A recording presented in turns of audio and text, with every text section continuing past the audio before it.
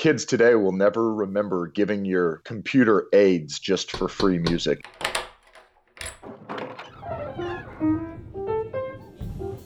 Welcome to the Corner Booth, where conversation is on the house and everybody has a story to tell. All right, I'll admit it. I'm old enough to remember dropping dimes into jukeboxes, the mixtape culture of the 80s, burning CDs in the 1990s, and the arrival of peer-to-peer music sharing platforms like Napster at the turn of the 21st century. Call it tribal, call it communal, there's always been something collective about music. We make it together and share it with one another.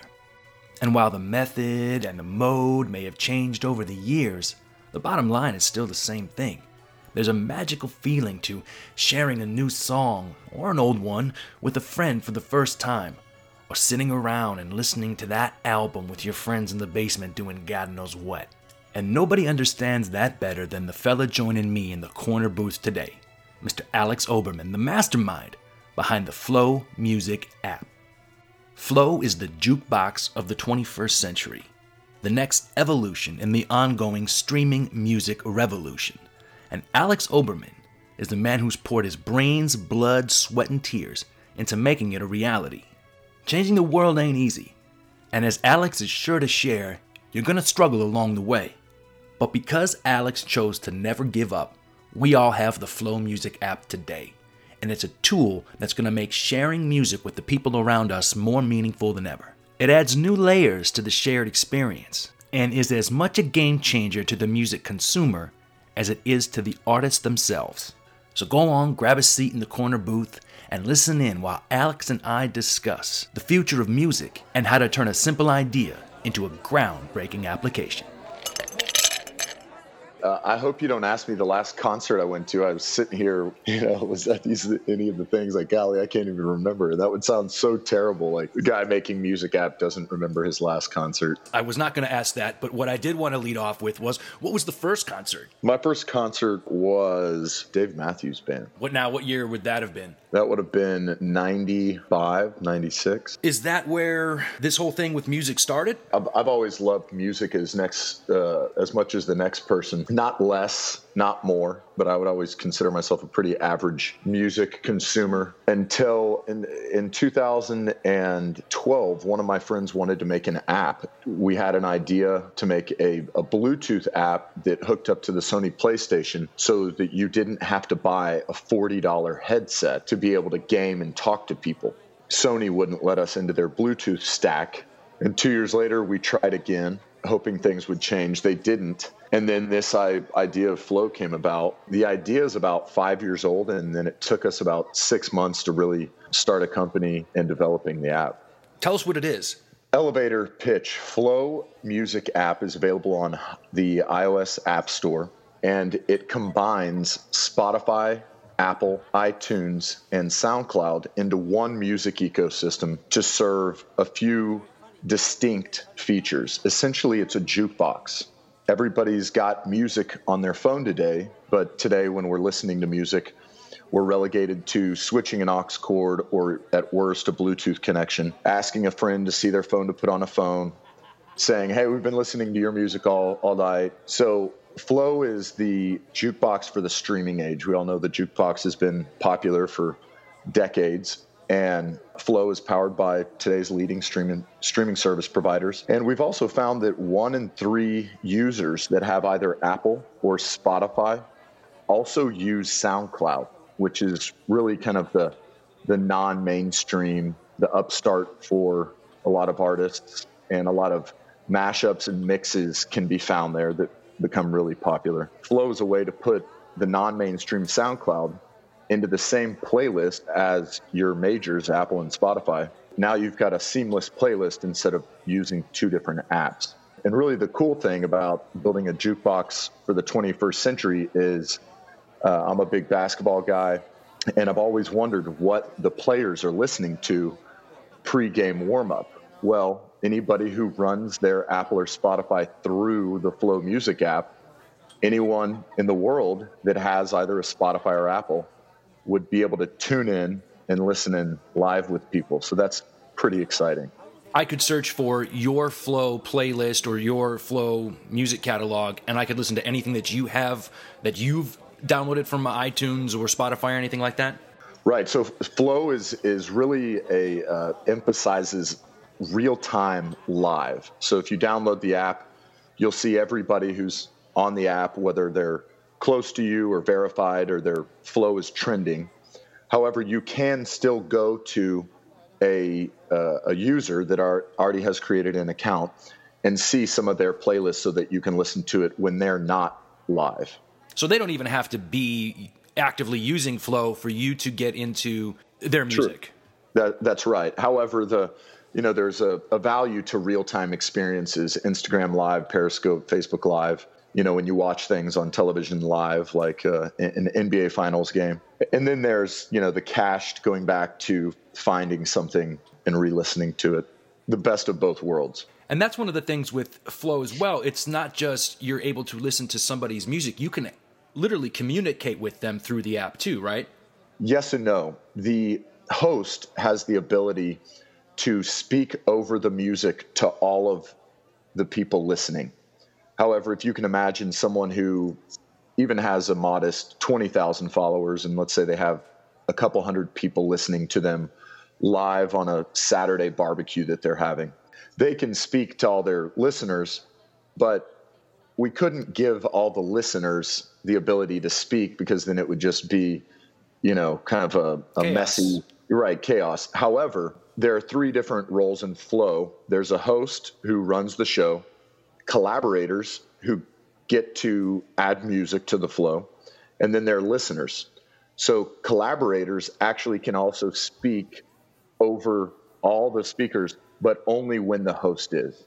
So it's kind of a walkie-talkie of sorts. You could pregame with 5 of your friends, or you could be 3 hip-hop artists in different cities, and all the audience, the listeners, would be able to listen to several artists communicate. And then when the host said it's time for us to stop talking, let's continue and go back to listening to music, they would have the discretion to end the shout out, if you will. So in addition to being the global jukebox, it's also, I guess, a means to sort of be an instant disc jockey, or you could do your own, theoretically, a show, your own broadcast through the app. Absolutely. There's been a person, the coined term, like it's a radio station for everybody.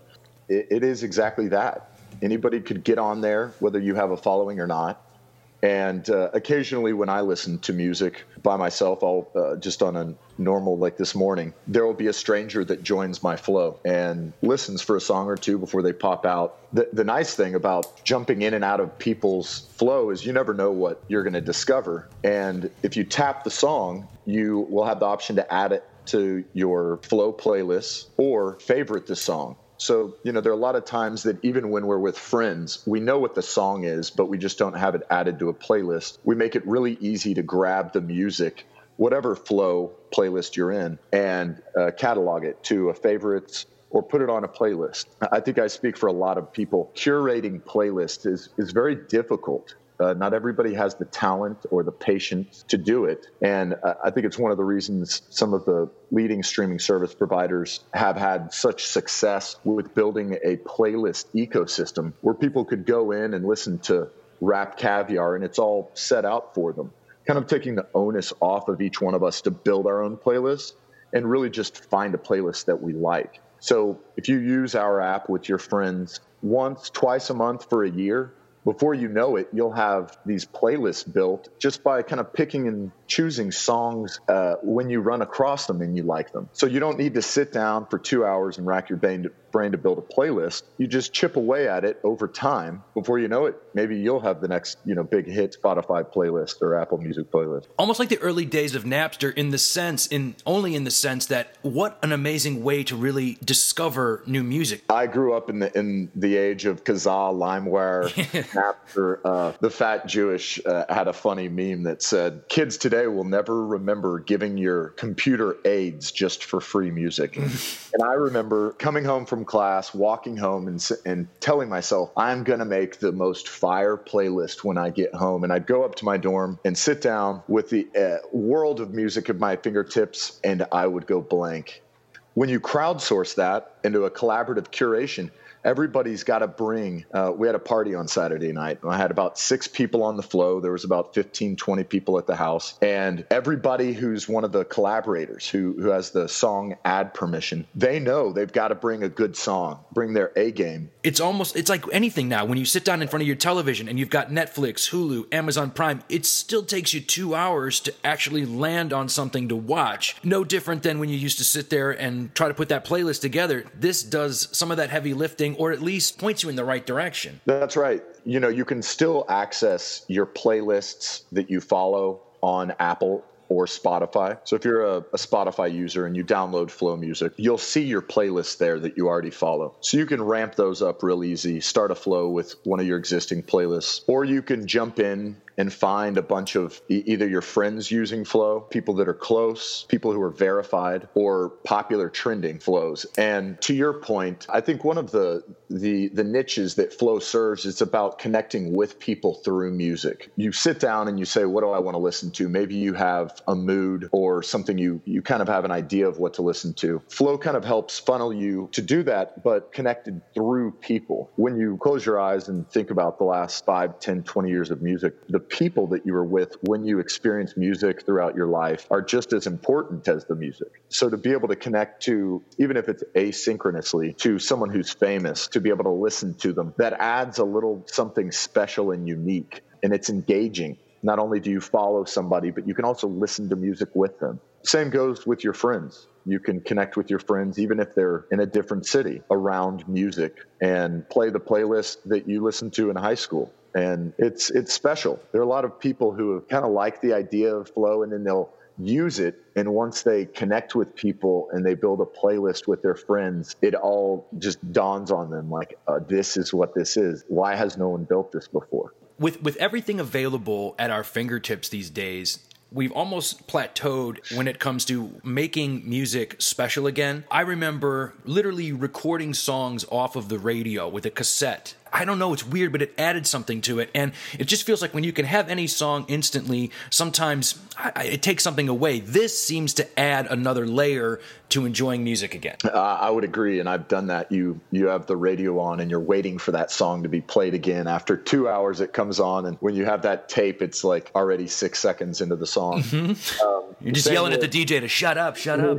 Yeah, same with CDs. There was always a friend or two that had just real fire CD, and everybody would ask, hey, can I burn that CD? And they'd say yes. Some of them would just be honest and say no, but it was always really difficult to get your friend to give you that CD to burn it because, again, it took time. I had an older man tell me when he grew up, they would buy an album of vinyl and they'd put it on, and I'll just sit around in the den or the living room and listen to the whole album. And, to your point, I'm really not here to judge what's right or wrong. I'm just an observer of the changing and evolving music marketplace. And to me, there was a value in that. But today we have engagement in it is at all-time highs. The affordability and accessibility to music is higher than ever. There's a lot of people who couldn't afford a lot of albums back in the day that now they can enjoy music. So thanks to Spotify and Apple and iTunes and SoundCloud for allowing us, third-party developer, to be able to innovate and create a cool experience that I would agree with you. It adds something a little special into music that at least doesn't exist right now in this marketplace, where you can, listen to some oldies on Sunday with your mom and you live in a different city than her. Or we like to joke that long distance relationships have a 75% higher success rate with couples that use Flow Music. So, there's something about it. It's not talking and looking at video. Music has been an audio sensory experience. We're dancing, we're looking at our friend, we're laughing. So Flow is still very much about the music as we hear it. We're connected either at the same party, collaboratively curating like a jukebox, or across space. we're connected through music. And to me, that is a deep value of the social good that is music. Flow adds to the conversation of music in the 21st century. Everything we do nowadays is becoming more and more insular. We have our headphones on. We're looking down at our phone. Music has become just something we primarily do in private now, and it shouldn't be. It should be the kind of thing that you share with friends, family, the people you love. And I do really like how Flow is kind of giving that aspect of music back to music lovers. Thank you. I think so too. It's a noisy world, and no one has done this yet. Just like Shazam makes so much sense for not just identifying music. I use Shazam a lot to catalog music. What a great product. We feel that Flow Music is a product that people use when there's two or more people who want to contribute to music, or there's two or more people that want to listen to it. And it's really that simple. In the age of digital music, 90+% of all the music from Amazon to Spotify, Apple, it's the same music. Drake, Nice for What, isn't any different on one streaming service than the other. So it's just a matter of matching the metadata. People can swear that Apple's better and that iTunes is better or Spotify is better. But in reality, when you get together, it's about the music. So if we can facilitate people connecting in, around, and through music, then we've accomplished our goal. And you're dropping names like Apple, Spotify, SoundCloud. How do you get in bed with them? I mean, how does Flow even initiate conversations with names like that? Yeah, that's a really good question. It's a fair question. When you get as big as them, it's not really easy to compete with Spotify or Apple. So what they do is there's a term called an API. It's called Application Program Interface. And because Spotify and Apple and SoundCloud are large enough to where they don't have to necessarily fear new competition in ways that you would normally think of, they open up their platform, provided you have to stay within a terms of service of use. By doing so, by opening their platform up, they actually encourage innovation, like a DJ mixing app where you can mix two different songs, an app that will actually sync phones together for volume. So we simply went and created an account, a developer account with each one of these companies. They're aware of us. We didn't have to ask for permission. We just need to abide by their terms of service. And we believe that these partners of ours, because you have to be a paid user to use Flow Music as well as other apps that use these APIs, that we're actually encouraging people into the paid tier of music in order to have cool experiences like this. There's something called the value gap in music, and there's so many people that get free music and royalties aren't paid to the publishers, the labels, and the artists, that it's detrimental to the industry. So if we can be part of encouraging people to get into the paid tier where everyone gets paid, especially the most important to us is the artist, then we're part of a larger equation to a sustainable music industry. So really these companies encourage innovation. We didn't have to ask permission. We just have to behave and use their content respectfully and legally. How different is the music scene today if 20 years ago artists had gotten in on the Napster thing rather than spending all their resources to fight it? Because it seems like Napster's sort of the godfather or the grandparent to all these different, in a way, all these different music services. Was it a mistake to go against them? Should they have, you know what I'm asking?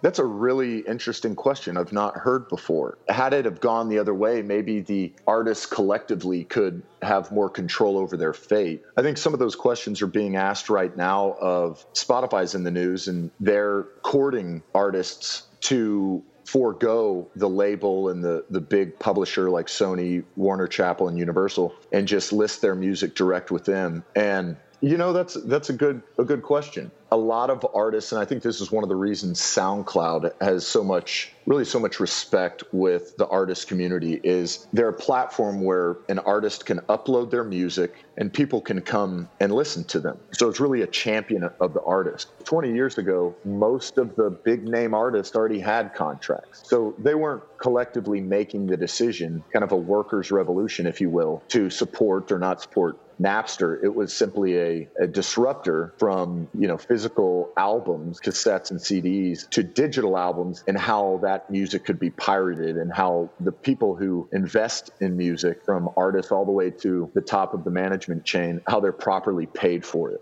And everybody likes free stuff, but at the end of the day, I think we'll all agree that if we all cannibalize and pirate something like music, something we love so much, to an extent that it hurts the industry, everyone really loses. So Napster probably helped kind of light the fire of what digital music was. The kind of decade of iTunes where you didn't have to buy a $16 album. You could just get the hit for 99 cents. It's been fun to watch. And what comes next is the question. And we kind of believe we're one of the curves after some of these streaming services where friends, even if they have a different service provider, can still enjoy music together. I mean, it just seems to make a lot of sense that someone is going to go build an ecosystem that it doesn't matter where you get it, because it's all the same music that people can use and enjoy together with their friends, family, as well as artists, celebrities, the influencer of the day.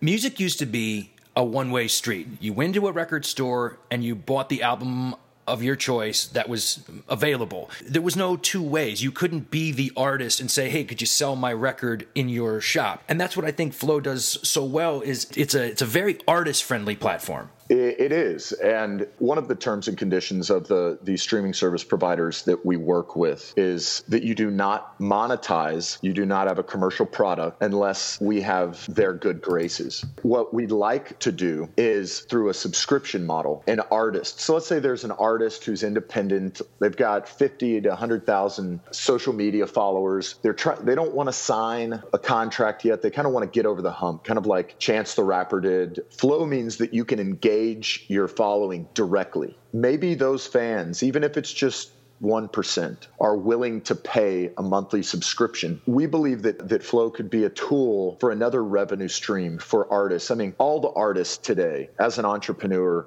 artists are entrepreneurs in the music space. It's very difficult, it doesn't matter who you are, to start a business or to become a successful artist. And at the royalty rates that these artists are getting paid now, they really rely on merch sales and touring to make the lion's share of their annual income. And if you had access to when an artist was listening to music, and that, let's say that artist was, every couple songs would jump in with the shout outs feature I spoke of earlier and said something, maybe they spoke for 5 minutes, just like a radio DJ like Kid Craddock that we all love to listen to. Sometimes that personality kind of helps to put the experience of listening to music, into a nice, kind of commercial or just a nice experience. We believe that there's a way to monetize access to people's live music listening. And so it really is about the artist. And while there could be some just social media stars who are famous for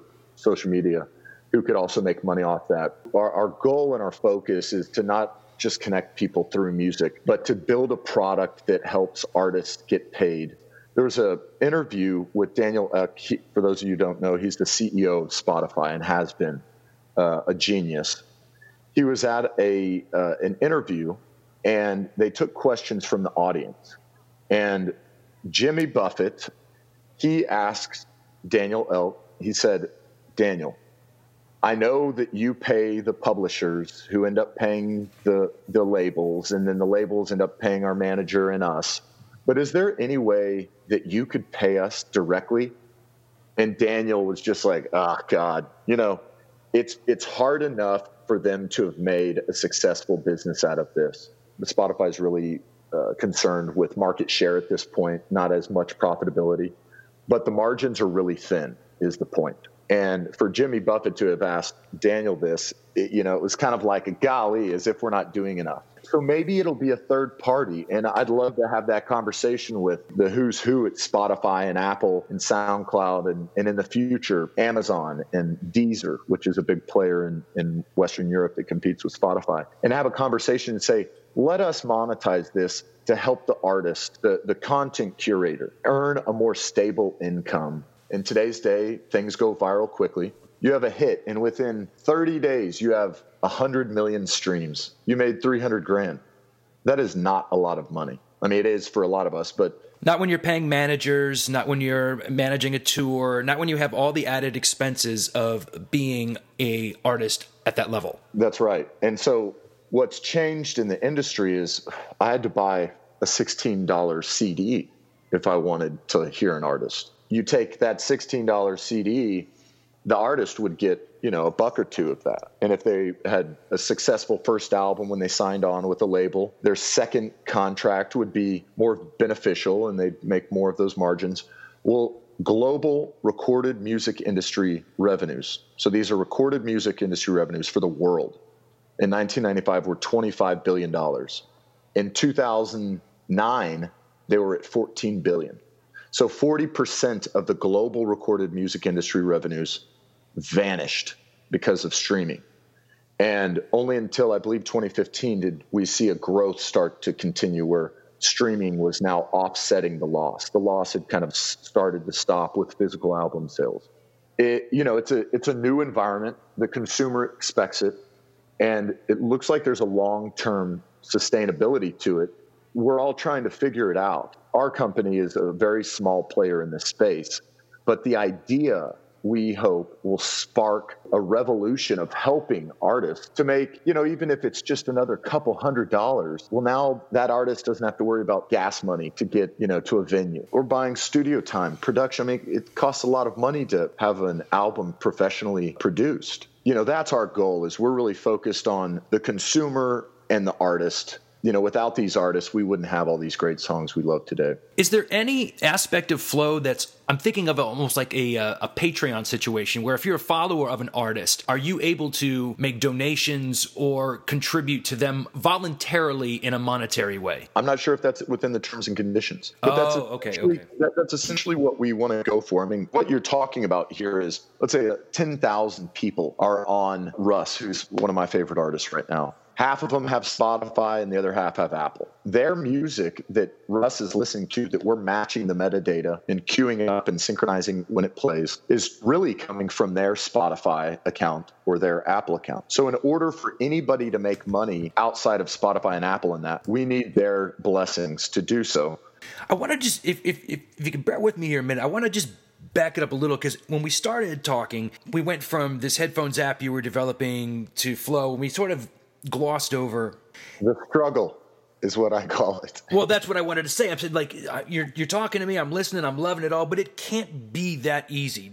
You had to stumble across the way. Like, what were some of the hurdles you had to clear before Flow was a reality? Wow. Well, I'm a energy broker by trade, have been since 2006. So I really knew nothing. It was, the app store was on fire. Everybody was making apps.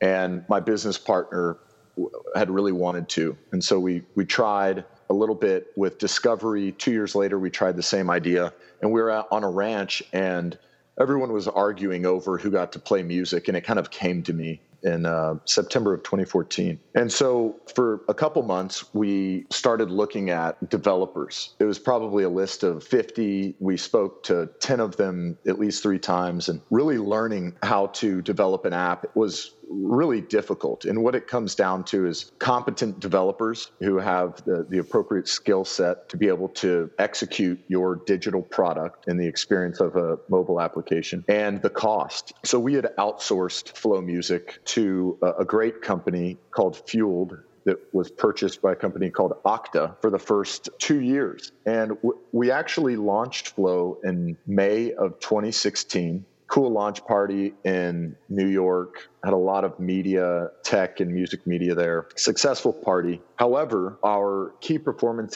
indicators of people returning to the app, how long they stayed in the app, the growth rate, monthly growth rate of the app wasn't there. And we kind of gathered after we had gotten 400,000 installs, a lot of money had been invested. It really just dawned on me, hit me like a ton of bricks, that we had thought this would be a small investment of roughly $250,000, build an app, get it out there, kind of see what happens. We ended up spending quite a bit more than that. And I'd rather not say. No, but it does. I mean, anybody who's played in that space knows it adds up super fast. Right. And in a way, it's a war of attrition to continue to keep yourself there. If I had any advice for somebody who is thinking about building an app, is make sure people want the idea, do some focus groups, ask some friends for some good, honest advice, and hire people in-house. So if you hired a contractor, an app development company, you're going to be paying anywhere from $70 on the really low side.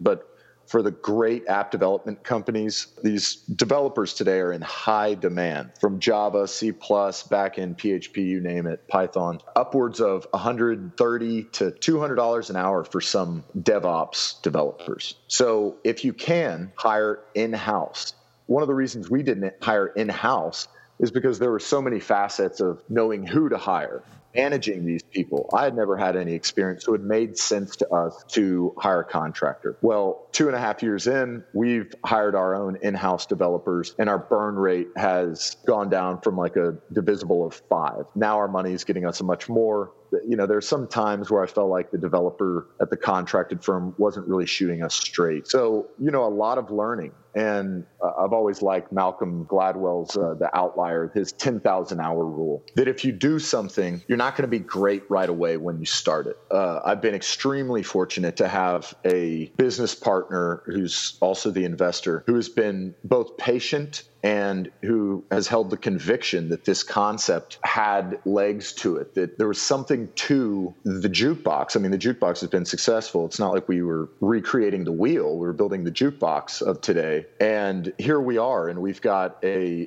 growth rate, substantial monthly active user base with a growth rate, and we're marketing and growing and artists using the app. So nothing good comes easy, and there was a big learning curve that was very expensive, that, there were a couple emotional breakdowns in there. It was tough. There's another line on my forehead to prove, these things. So I saw this as maybe, the opportunity to make a couple $1 million and really take me level up.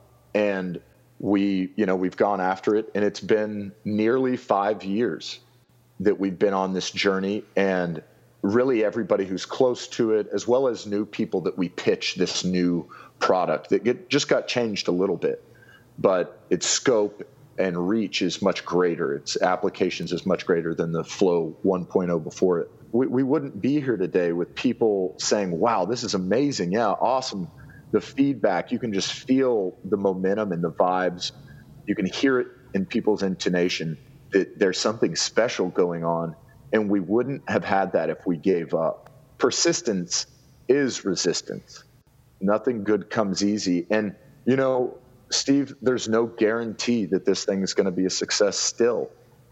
It's just that we're at a place now that there's more excitement organically happening from Flow, as well as the people that we're contacting.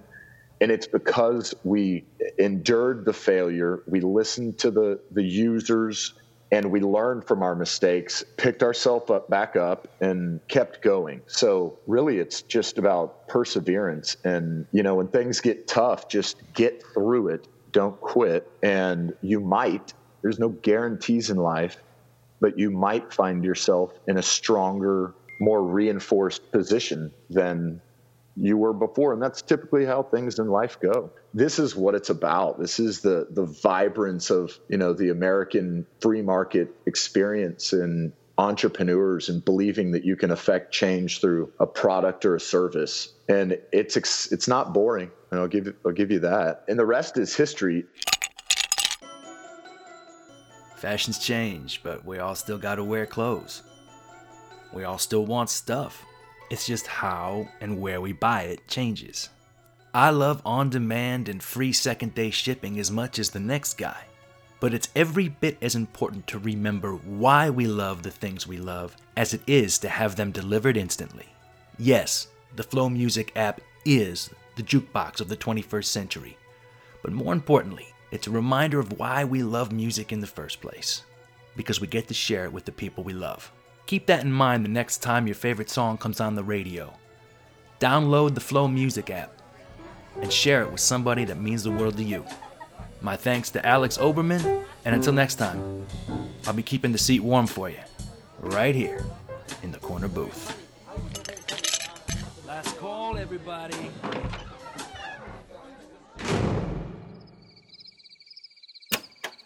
I don't remember what I did.